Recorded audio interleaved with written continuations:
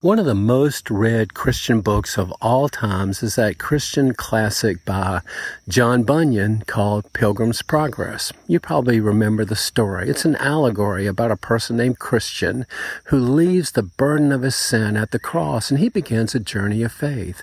Well, there's a particular point in that book that I want to highlight this week as our devotional thought. And here it is. God allows U-turns. You might remember the story. In one particular place, Christian is confronted with a fork in the road, and it's not evident to him at first whether he should go to the left or to the right. And he's influenced there to make a decision, and he makes the wrong decision. He heads off on the wrong path.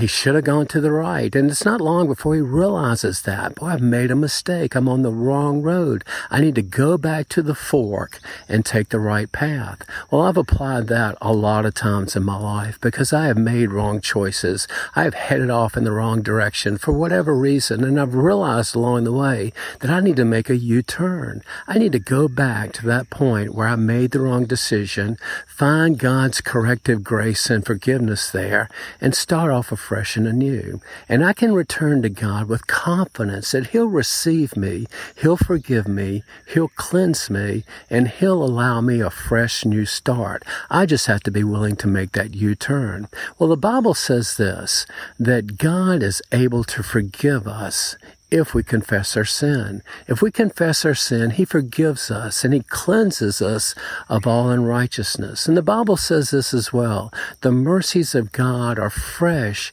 and new every day. It doesn't matter if I need another U-turn. God is able to give me that fresh start, that fresh cleansed opportunity to follow faithfully today, even though I made a wrong choice yesterday. And here's something else the Bible teaches us, that we don't need to fear what's going to happen when we return to God after a wrong turn. The Bible says that God has perfect love for us, and perfect love casts out fear. I don't have to fear coming back to God in faith. I just come in confidence, knowing that that's what God has on His heart. He wants me to return to Him. He wants to restore me. He wants me to take the right path and continue that walkway of faithfulness.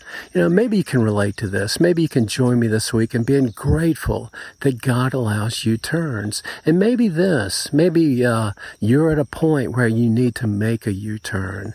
Well, I want to encourage you to do that. You know, every spot along the wrong path is a good spot to make a U-turn. And maybe you can return to God through confession and get that fresh start that you need to be cleansed of the guilt and of the hurt of a wrong choice, and to just take off in confidence following Christ again, knowing that God allows U-turns. Maybe you'll pray with me. God, I'm grateful today that You allow U-turns, that You allow fresh starts, new beginnings. And it doesn't matter what we did wrong, what that road, that choice that didn't end up too good was. You're bigger than all of that, and Your mercies are new each and every day. God, I'm grateful that You allow us to be forgiven and cleansed and to start over again, knowing that what You desire of us is to be restored and to follow faithfully.